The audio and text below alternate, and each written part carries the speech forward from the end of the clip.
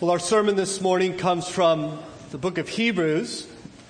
And we'll be in chapter 10, beginning in verse 19. So I invite you to turn in your Bibles there. You'll find that on page 1007 in the Pew Bible in front of you, if you would like to use that Bible. This morning, you will need your Bible, as you do every week, to be honest, but especially this morning. So we are going to be jumping around a bit, and so I trust you will be blessed by our God through His Word as we consider it this morning. So Hebrews chapter 10 and verse 19. Hear now the Word of God. Therefore, brothers, since we have confidence to enter the holy place by the blood of Jesus, by the new and living way that He opened for us through the curtain, that is, through His flesh. And since we have a great priest over the house of God, let us draw near with a true heart and full assurance of faith, with our hearts sprinkled clean from an evil conscience and our bodies washed with pure water. Let us hold fast the confession of our hope without wavering, for He who promised is faithful. And let us consider how to stir up one another to love and good works, not neglecting to meet together as is the habit of some, but encouraging one another, and all the more as you see the day drawing near. Father, we thank you now for this time in which we can consider your word and put our heart's focus upon it. We ask that you would help us and that you would teach us, and that you would come by your Spirit and let the living word be applied to our lives, that we might know you, especially this morning, that we might be able to rejoice in your glorious grace, which we have received through Jesus Christ. For it's in His name we pray. Amen. Sir Arthur Conan Doyle, the author of the Sherlock Holmes novels, once sent an alarming telegram to 12 famous people in London whom he knew. The telegram which he sent simply read, "Flee at once, all is discovered." Now, in reality, nothing had been discovered. But Doyle was this practical joker. And so he sent this message to these men whom he knew to see who was hiding, perhaps secret sin, or had some guilty conscience, or for some reason to fear. And so he sent this to these 12 men. What do you think? Anyone bite? Anyone move? Interesting enough, though all these individuals were upright citizens of London, everyone independently, all 12 of them, fled the country. It's interesting to me.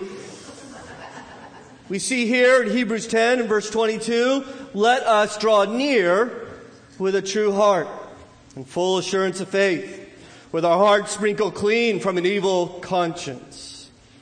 Let us draw near, the Bible says.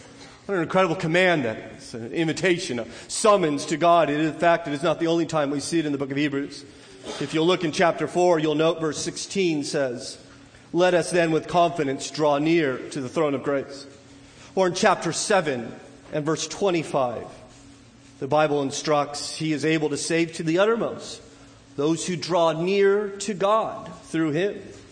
And again in chapter 11 and verse 6, we see Scripture explains, and without faith it is impossible to please God, please Him. For whoever would draw near to God must believe that He exists. And so we see this repeated summons, this invitation throughout this book that we are to draw near to God. And I don't know about you, but part of me thinks, how is that possible?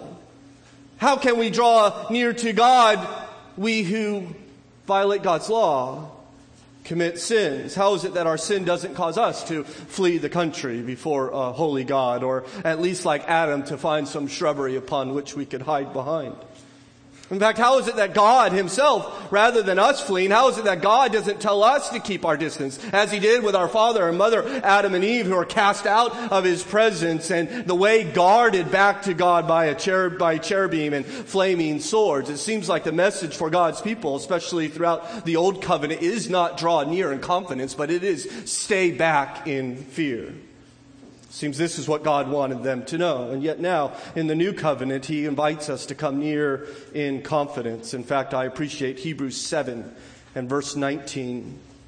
What a wonderful text we read when we see that for the law made nothing perfect.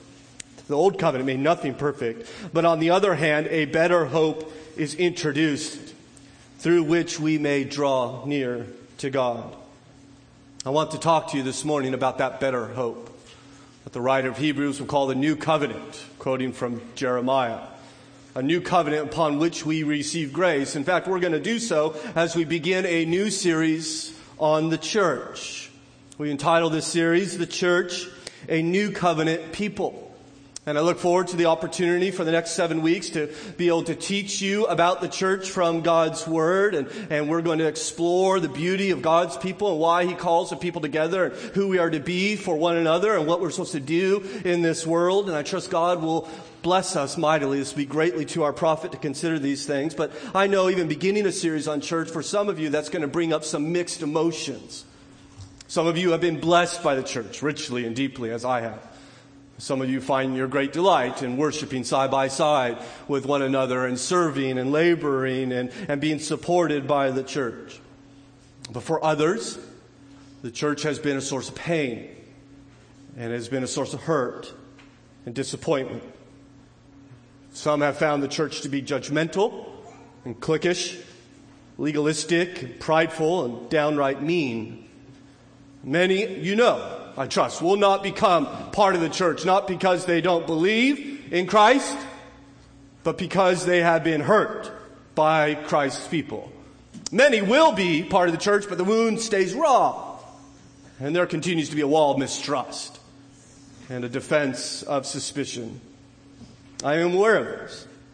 In fact, many people are aware of this. One of my great heroes, Charles Spurgeon, who I like to quote to you, was aware of the pain that churches can cause. Spurgeon himself a pastor. In fact, he pastored in London in the 19th century. And Spurgeon, even at a young age, in his early 20s, was preaching to 10,000 people who filled his auditorium. He did so without a microphone. In fact, Spurgeon, once he got established in ministry, started a pastor's college in which he trained pastors. But if you wanted to become a pastor at Spurgeon's pastor's college, he would actually measure your chest, right? And if your chest was not large enough, you couldn't pastor God's people. So I praise the Lord for the microphone. He would tell me you get 11 people in your living room. That's all you get. But Spurgeon, this massive man who would preach to 10,000 people who loved his church deeply and yet was hurt by it often. He would write these words, I believe they'll be on the screen. Give yourself to the church. You that are members of the church have not found it perfect, and I hope that you feel almost glad that you have not. If I had never joined a church till I have found one that was perfect, I would have never joined one at all.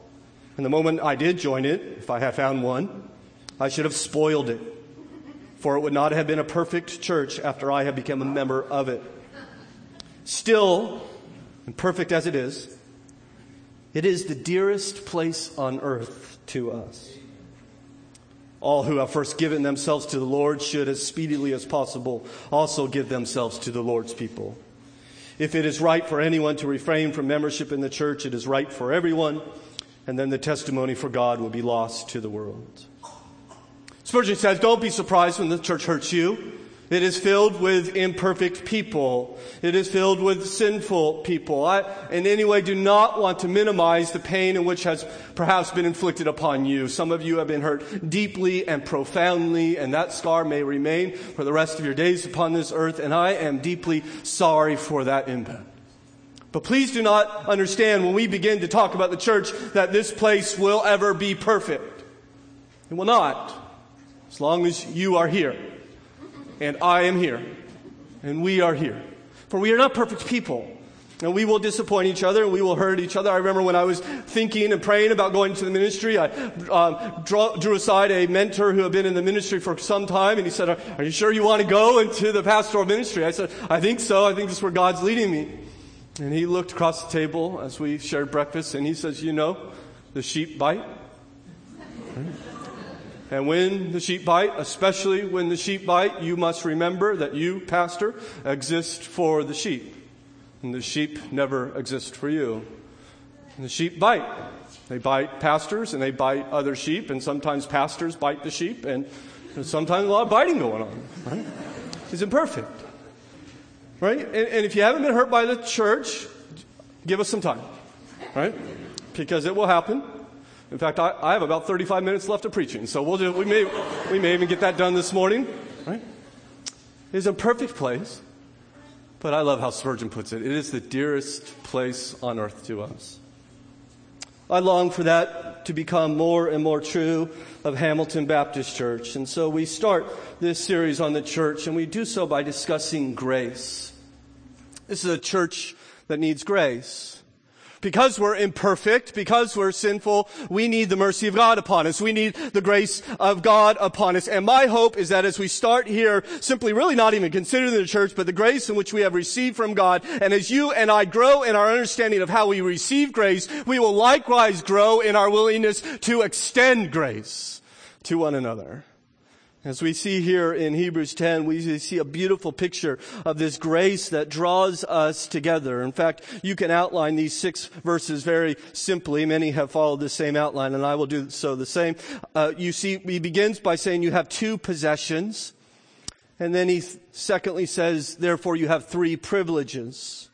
And it's very simple to see. You just look for the possessions with the word since we have. You see that in verse 19, since we have. And then again in verse 21, since we have. So those will be the 2 possessions that we have. And therefore we have 3 privileges. It's every time introduced with this phrase, let us. Verse 22, let us. Verse 23, let us. And verse 24, and let us. And so next week, God willing, we're going to consider the privileges that we have as a church because of the grace that we have been given, because of the possessions in which we have.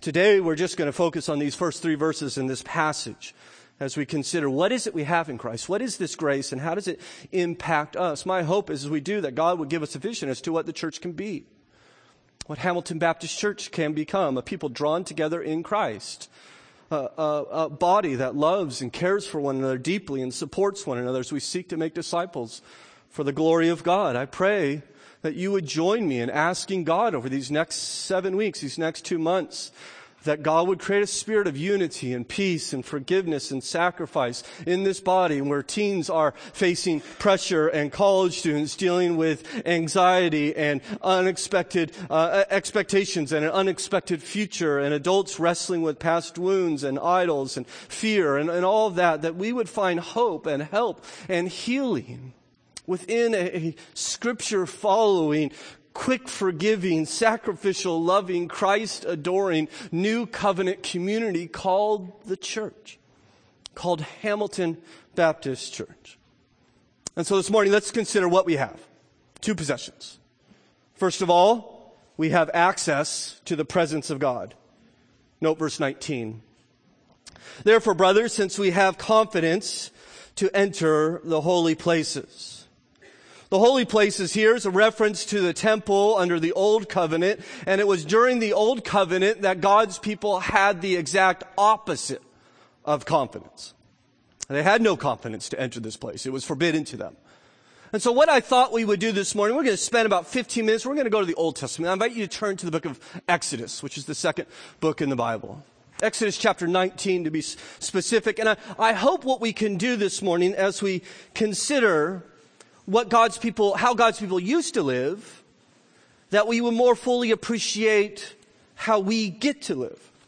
And so in Exodus chapter 19, this is a wonderful passage in which God begins to enter into a covenant with his people, which he had just redeemed out of 400 years of bondage into Egypt.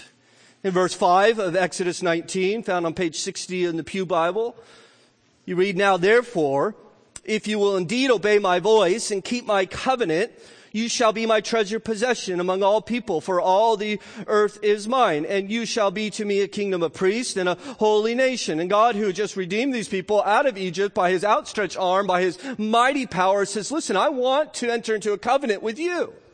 I want to create you to be a people. Up to this time, God had just been relating to people as individuals, persons. But for the first time, and from this point on, God is going to relate to those who follow him as a collective people, as he enters into a covenant, not just with individuals, but with a people that he gathers together here. And I imagine they're pretty excited about this when God gives them this word, because they just seen that God is pretty powerful.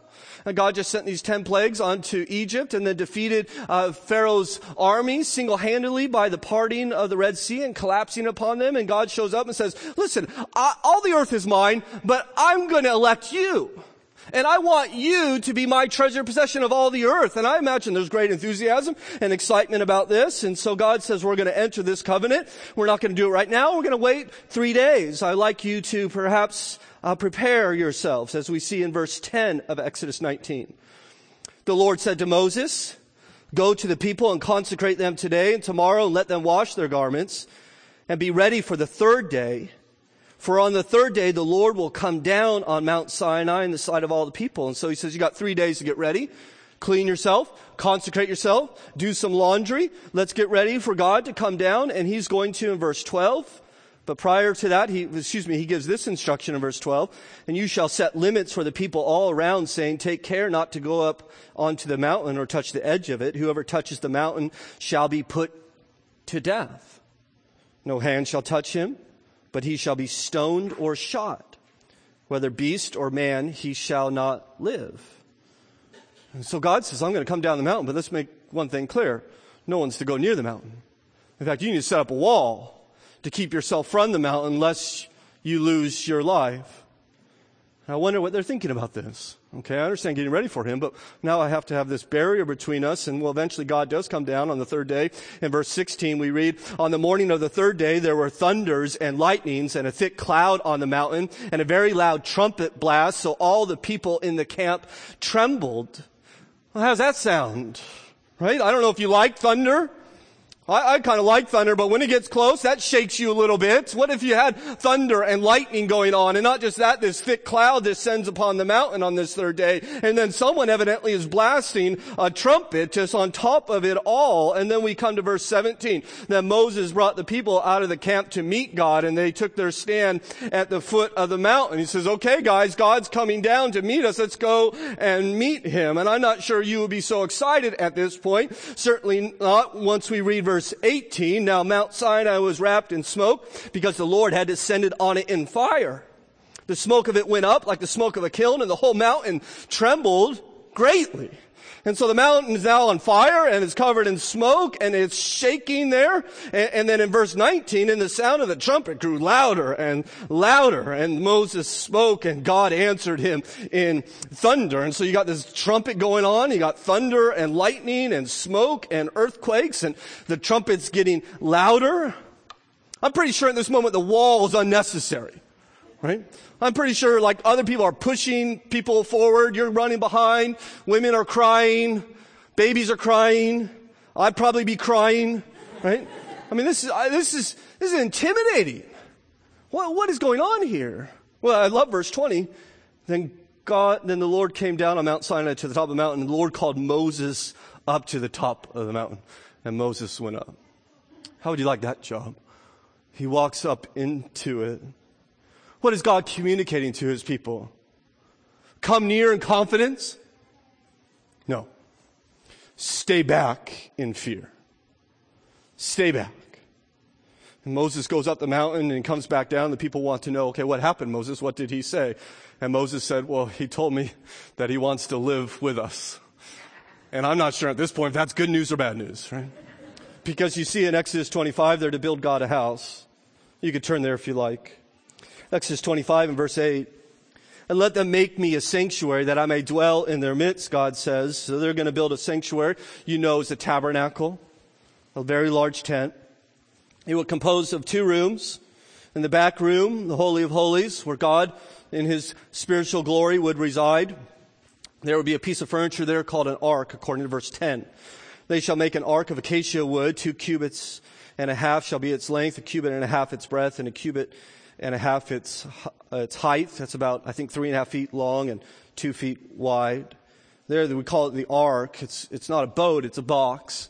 And later on in the Bible, it would be called the Ark of the Covenant. The reason why is they would actually take the covenant, the law, and they would put it inside this ark. We read that the ark has a top in verse 17 called the mercy seat. You shall make a mercy seat of pure gold. 2 cubits and a half shall be its length, and 1.5 cubits its breadth. And you shall make 2 cherubim of gold of hammered work. You shall make them, and on the 2 ends of the mercy seat. Now remember, the cherubim have been communicated already that they stand to guard God's presence from you. They stand between you and God. Verse 20, the cherubim shall spread their wings above, overshadowing the mercy seat with their wings, their faces to one another. Toward the mercy seat shall the faces of the cherubim be. And so there God calls it the mercy seat because that's where God is going to sit in his spiritual glory, according to verse 22. There I will meet with you. And above the mercy seat, from between the 2 cherubim that are on the ark of the testimony. So God says, this is my house. This is where I'm going to dwell. This is where you can come and meet with me back in the back room of the sanctuary, the temple. And I'm going to be atop this ark, on atop the mercy seat, and says, okay, come and meet with me.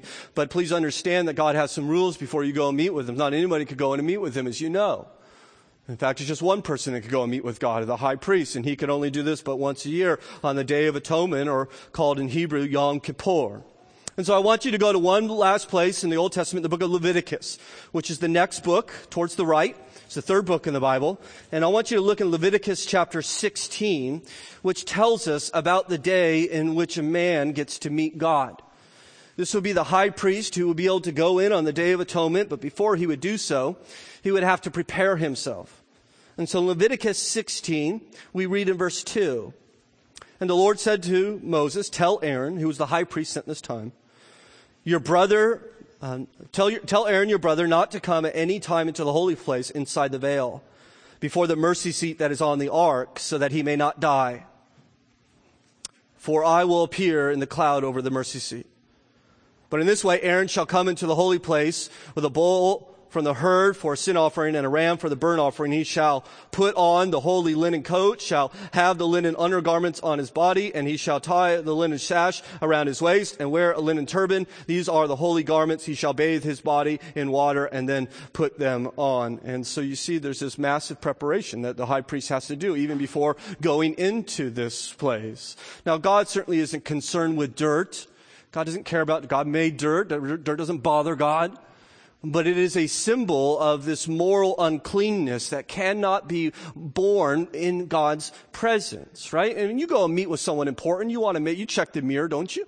Right? You put a breath mint in or smell your armpits or whatever you need to do to go meet someone. You want to be presentable. And so God says, I want you to be presentable. You need to wear the right clothes and the right washings. And some tradition has, we're not sure if this is true or not, but so one tradition says that the high priest would, maybe you heard this, tie bells onto the hem of his garment, that you would actually hear him moving around there behind the veil. And if the bells stop ringing, well, the high priest has stopped breathing.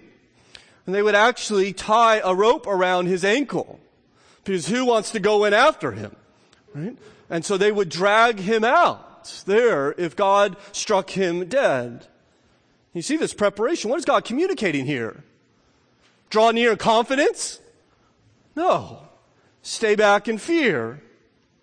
Stay back. And when he goes in, he doesn't hang out for a while. He doesn't pull up a seat, doesn't take any pictures. He is in and out. And when he comes out, the congregation exhales that a man just met with the holy God. He just went into God's presence. And when he goes not go empty-handed, does he? He comes bearing blood. He would bear blood for himself first, and then blood for the people secondly. We see this in verse 11 of Leviticus 16. Aaron shall present the bull as a sin offering for himself, and shall make atonement for himself and for his house. He shall kill the bull as a sin offering for himself, and he shall take a censer full of coals of fire from the altar before the Lord, and 2 handfuls of sweet incense beaten small, and he shall bring them inside the veil, and put the incense on the fire before the Lord, that the cloud of incense may cover the mercy seat, that is over the testimony, so that he does not die. And he shall take some of the blood of the bull and sprinkle it with his finger on the front of the mercy seat on the east side. And the front of the mercy seat shall he sprinkle some of the blood with his finger 7 times. And then he will come out and kill a goat and repeat the whole process for the sins of the people. That bull is just for his own sins as he makes atonement. And he covers the ark with the blood of a substitute so that when God looks down upon the law which man has broken inside the ark, he sees blood. He sees the life of another. For sin has always carried the punishment of death. God told us this in the garden, did he not? The day you eat of it, you shall surely die. And so death is required to make atonement for sin. Can you imagine the intensity of this? This is no invitation to come. This is be careful here. This is stay back. Doesn't seem like flourishing to me. This seems like surviving. Do what's necessary to satisfy justice with little fellowship with God. A message being clear, stay back in fear. With that in mind, turn back to Hebrews and look in verse 19. Hebrews 10, verse 19. Therefore, brothers, since we have confidence to enter the holy place. You get that? You see how scandalous that would have been to a Jew? We have confidence to go where? Into the holy place with God? Yes. Yes, you do. We have confidence. This is what we possess, that we may walk into God's presence. We are no longer commanded to stay away. We are commanded to draw near to God. We not only have, in other words, God's pardon, but we have His presence. We not only have God's forgiveness, but we have His fellowship. You say, how can this be true? How can we, in light of what we just saw, be able to enter into this holy place? Well, read on in verse 19. We too do not come empty-handed. We come by the blood of Jesus. The Son of God has shed His blood for you so that your sins are forgiven. They have been washed away. In fact, the writer of Hebrews talks much of Christ's sacrifice. You notice in Hebrews chapter 9 and verse 24, for Christ has entered in not into holy places made with hands, which are copies of true things, but into heaven itself, now to appear in the presence of God on our behalf. Nor was it to offer Himself repeatedly as the high priest enters the holy place every year with the blood not his own, for then he would have had to suffer repeatedly since the foundation of the world. But as it is, He has appeared once for all at the end of the ages, note this phrase, to put away sin. To put away sin by the sacrifice of Himself. And therefore, when God looks upon your sin, when you have ignored Him and rebelled against Him, and you have neglected Him, you, Christian, He sees the blood of Christ in you. The reason you therefore can have confidence is not because you are righteous or worthy or sinless, but it's because your faith looks away from your sin to the blood of Jesus, to Christ. In fact, I don't know if you noticed there in verse 25, it says the high priest had to do this every year. Like he went in on that Day of Atonement and he finished that and he left, and I'm sure he was pretty excited. That day was over and God says, I'll see you next year. You have to come back. You have to do this again and again and again. What is God doing here? Well, Hebrews 10 and verse 3 says, but in these sacrifices there is a reminder of sin every year. God says, I don't want you to forget your sin. I want you to be reminded of your sin. I want you to be aware of your sin. I want you to be aware that you are still separated from me. An annual reminder that though God was in covenant with them, it was in some way incomplete. It was ineffective. In fact, you just read the next verse, verse 4. For it is impossible for the blood of bulls and goats to take away sin. And verse 11. And every priest stands daily at his service, offering repeatedly the same sacrifices, which can never take away sin. Can you imagine reading that if you were a Jew? Thinking, what are you talking about?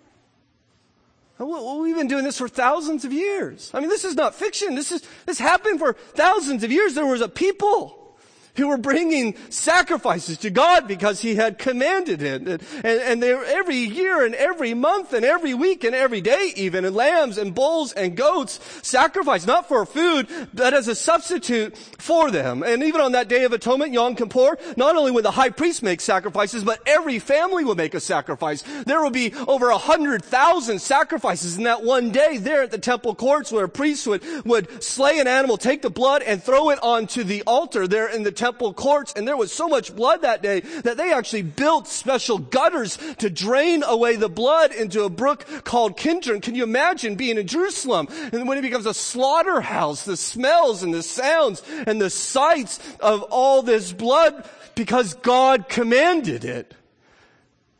And then he says, "Oh, that's not taking away your sin." What are you talking about? We're doing this because you told us to. What do you mean it's not enough? What do you mean it's not working? It leaves this colossal question: what's going on?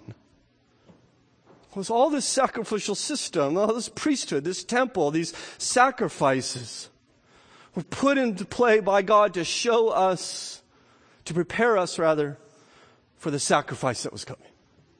The one true sacrifice, that we would be ready for Jesus. Thousands of years, millions of sacrifices to prepare us for one man, one true sacrifice, that we would know him when he offered himself up for him, that he would come and give himself, so that verse 19 tells us that we have confidence to draw near to God.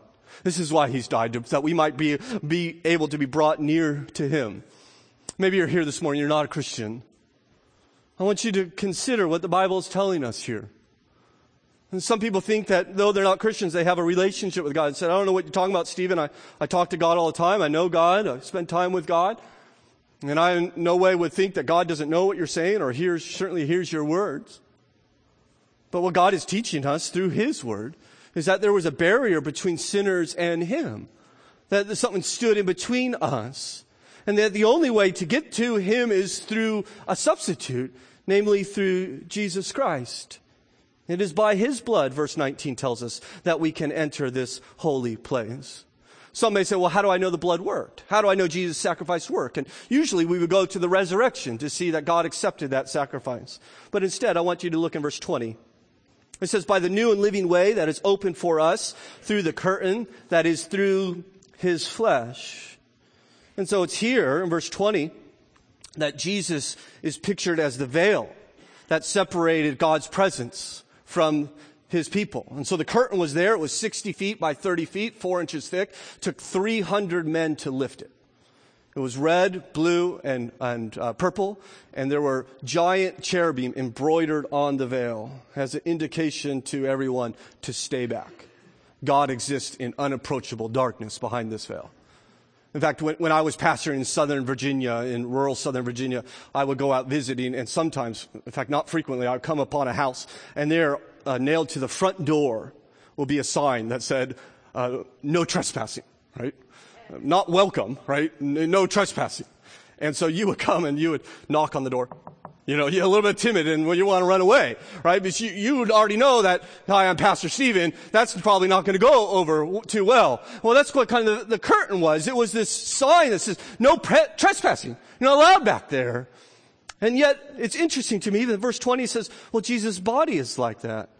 Well, what does he mean?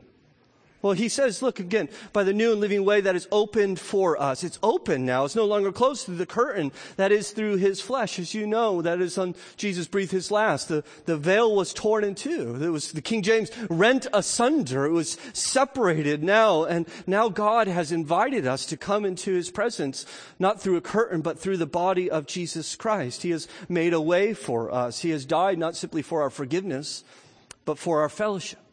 And it's in Christ's death. The priesthood had ended and the sacrifices were over and the temple was destroyed and the veil was torn in two and we've been summoned to God. We've been invited now to come into his presence. He has beckoned us to him. An incredible, extraordinary invitation that thousands of people for thousands of years would have died to have, and now we have it so freely, and yet so often we neglect it.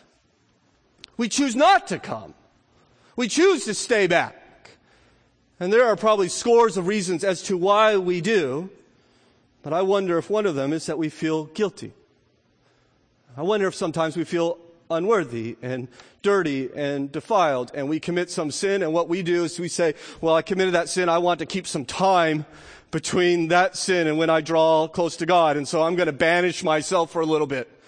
And I'm not going to read God's Word, and I'm not going to talk about church or even go to church, and I'm certainly not going to pray to God in light of this sin that I just committed. And then once enough time has passed, then we come back sheepishly into God's presence. Then we open the Bible up. Then we call out to Him in prayer. Or maybe we try to do something else. Maybe we try to do good things. So I've committed this sin, and now I'm therefore going to do these nice things. And we say, God, I'm going to do this for you, and I'm going to do this for you, and I'm going to stop doing this. And we start driving the speed limit, and we call our mother, and we up our offering, and we have all these good and wonderful things we do, and we come to God and say, okay, I know I did this sin, but I've done these things, and we lay them at His feet.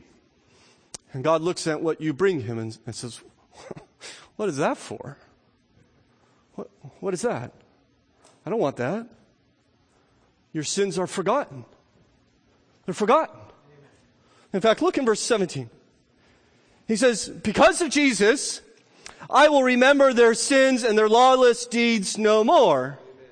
Right? Verse 18. Where there is forgiveness of these, there is no longer any offering for sin. Right? The temple's closed. The store's closed. No more offerings. He's not taking anything else. Your debt is paid. And you come and you want to lay something at God's feet, some act of righteousness to earn something from Him. He is going to look at you and say, I do not want that. You say, well, I blew it last night. Well, I didn't know that. Of course I knew. I knew that 1,000 years ago. It's been paid for. It's been paid for. I've forgotten it. It's gone. And so stop bringing these things to me. The store's closed. The temple's closed. I don't want it anymore. The sin is forgotten. I came across, as I was working on this sermon, a little parable. Maybe you've heard of it, called Remember the Duck.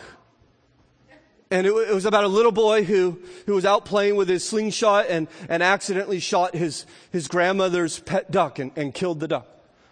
And he was horrified and terrified. And he took the duck and he buried it out back, hoping that no one would see what he had done. Unfortunately, his older sister had saw the whole thing. And he begged her not to tell anyone, certainly not Grandma. And his sister said, yeah, I'd be happy not to. But you know what? I need to do the dishes. You mind taking care of those for me? Yeah, sure, I'll take care of the dishes. And a little bit later, it's her time to take out the trash. And she walked up to her little brother and tapped him on the shoulder and said, you remember the duck?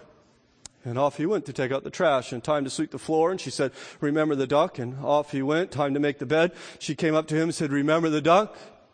And off he went to do her duty. And eventually he had enough. He couldn't take it anymore. So he went to his grandmother in great fear in his heart and confessed his sin, and his grandmother, to his great surprise, hugged him and thanked him for coming to her. And she said to him, I was at the kitchen sink. I saw the whole thing. I've just been waiting for you to come to me. I've been waiting for you to, if you will, draw near to me. All this while you've been living under your sister's blackmail. She keeps telling you, remember the duck, remember the duck, remember the duck, when I had already forgotten it. God has forgotten your sin. Every sin. Every sin you have committed, every sin you will commit, He has died to send it away. He will remember it no more. Your sins are forgotten. In fact, not only are your sins are forgotten, but your guilt is gone. Note verse 22. Let us draw near with a true heart and full assurance of faith, with our hearts sprinkled clean from an evil, or sometimes translated guilty, conscience. You are not guilty, Christian. You are not guilty. Jesus Christ has died as your guilt offering. Isaiah 53:10, it was the will of the Lord to crush Him, that His soul would make an offering for guilt. You're not guilty because Christ has died. He has taken your guilt away. And as I have shared with you in the past, I know in our sin we were as good as condemned. The law judging us was impeccable. The charges against us substantial. The evidence convicting us insurmountable. The witness opposing us reliable. The accuser denouncing us indisputable. The arguments damning us irrefutable. The defense supporting us disgraceful. The judge assessing us irreproachable. The sentence before us eternal. The prison house to house us unbearable. The guilty verdict undeniable. But then Christ has come, and Christ has died, and the charges have been dropped, the evidence tossed aside, the witness silenced, the accuser muzzled, the argument stopped, the defense has rested its case, the verdict has been rendered not guilty. Not guilty. There is no condemnation for you if you are in Christ Jesus. It's tossed aside. Your guilt is gone. Please do not judge yourself by how you feel. Your feelings are not reliable. Evaluate yourself by what God says about you. And He says you are not guilty. There is no condemnation for you. In fact, not only are you not guilty, He wants, therefore, your conscience to be clean. You see that in verse 22?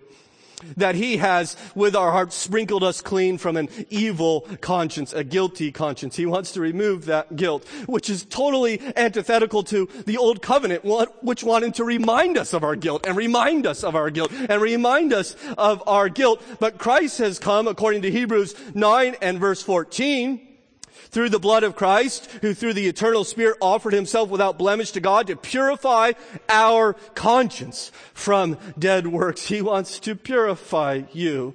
And you say, I'm not worthy to come into His presence. I don't know, you ever hear that voice? What are you doing here? What are you doing praying to Him after what you did last night? Are you kidding me? You have the arrogance to actually come to Him? You ever hear that voice? It's not God's voice. That is your accuser's voice. You're not coming because you were ever worthy. You're not coming because you were ever righteous. You are coming because Christ is righteous and you are in Christ. You have been made clean, He says. Your conscience is clean. His blood has purified you. I love the story that Martin Luther once told. He said he was having a dream, and it was a dream of Jesus knocking on his door. And Luther became terrified that Jesus was at his door and his house was a terrible mess. And so he got up and he's running around his house trying to clean up his house. And the more he runs around, the messier it gets. And finally he gets afraid that Jesus is going to stop knocking and he's going to walk away. And so finally he opens the door and says, Lord, if you are willing to come into a house like this. And when he turned around, the house was perfectly in order. This is what our God does for us. He cleans us. He casts our guilt aside. If you're not a Christian here, do you see how utterly different Christianity is from all other world religions? Jesus has not come to give us a moral code or simply someone to follow or some guidance in life or protection or anything like that. He has come because we are in desperate need of a Savior. We need to be saved. We need grace. Now, for my Christian friends, please do not shut yourself off from that which Christ has died to secure for you. When I started pastoring here, the church gave me this phone. And I thought that was pretty cool. I was excited that I got a phone, from the church. It was a nice little plus. And I get, my emails on this phone, and you could reach me whenever you want on this phone, and, you could text me on this phone. And it's a remarkable device. And you could check sports scores on this phone. We won't do that this morning. Some of you are a little raw, I think. But it takes phone calls. I don't know if I mentioned that. Performs minor surgeries and does a bunch of wonderful things. And I'm not getting the fullness of this phone. I've reached that age where I can no longer learn technology, I think. And so I'm not using this phone to its fullness. Certainly not. Sometimes my little baby carries it around and she finally hands it back to me and there's some whole new screen I didn't even know about. And she's doing something wonderful on it. I think that's how Christians sometimes relate to grace. Like we understand grace and I get grace and I can kind of manage my way through grace and I know I need grace. But we're certainly not using it to its fullness. We get a little bit of it. But we still want to stay back. Because we want to earn our righteousness. No, we come to God saying, I've sinned, I've blown it, I hate my sin. I can't believe I said that. But I'm not here, God, because I'm perfect. I'm here because I'm in Christ.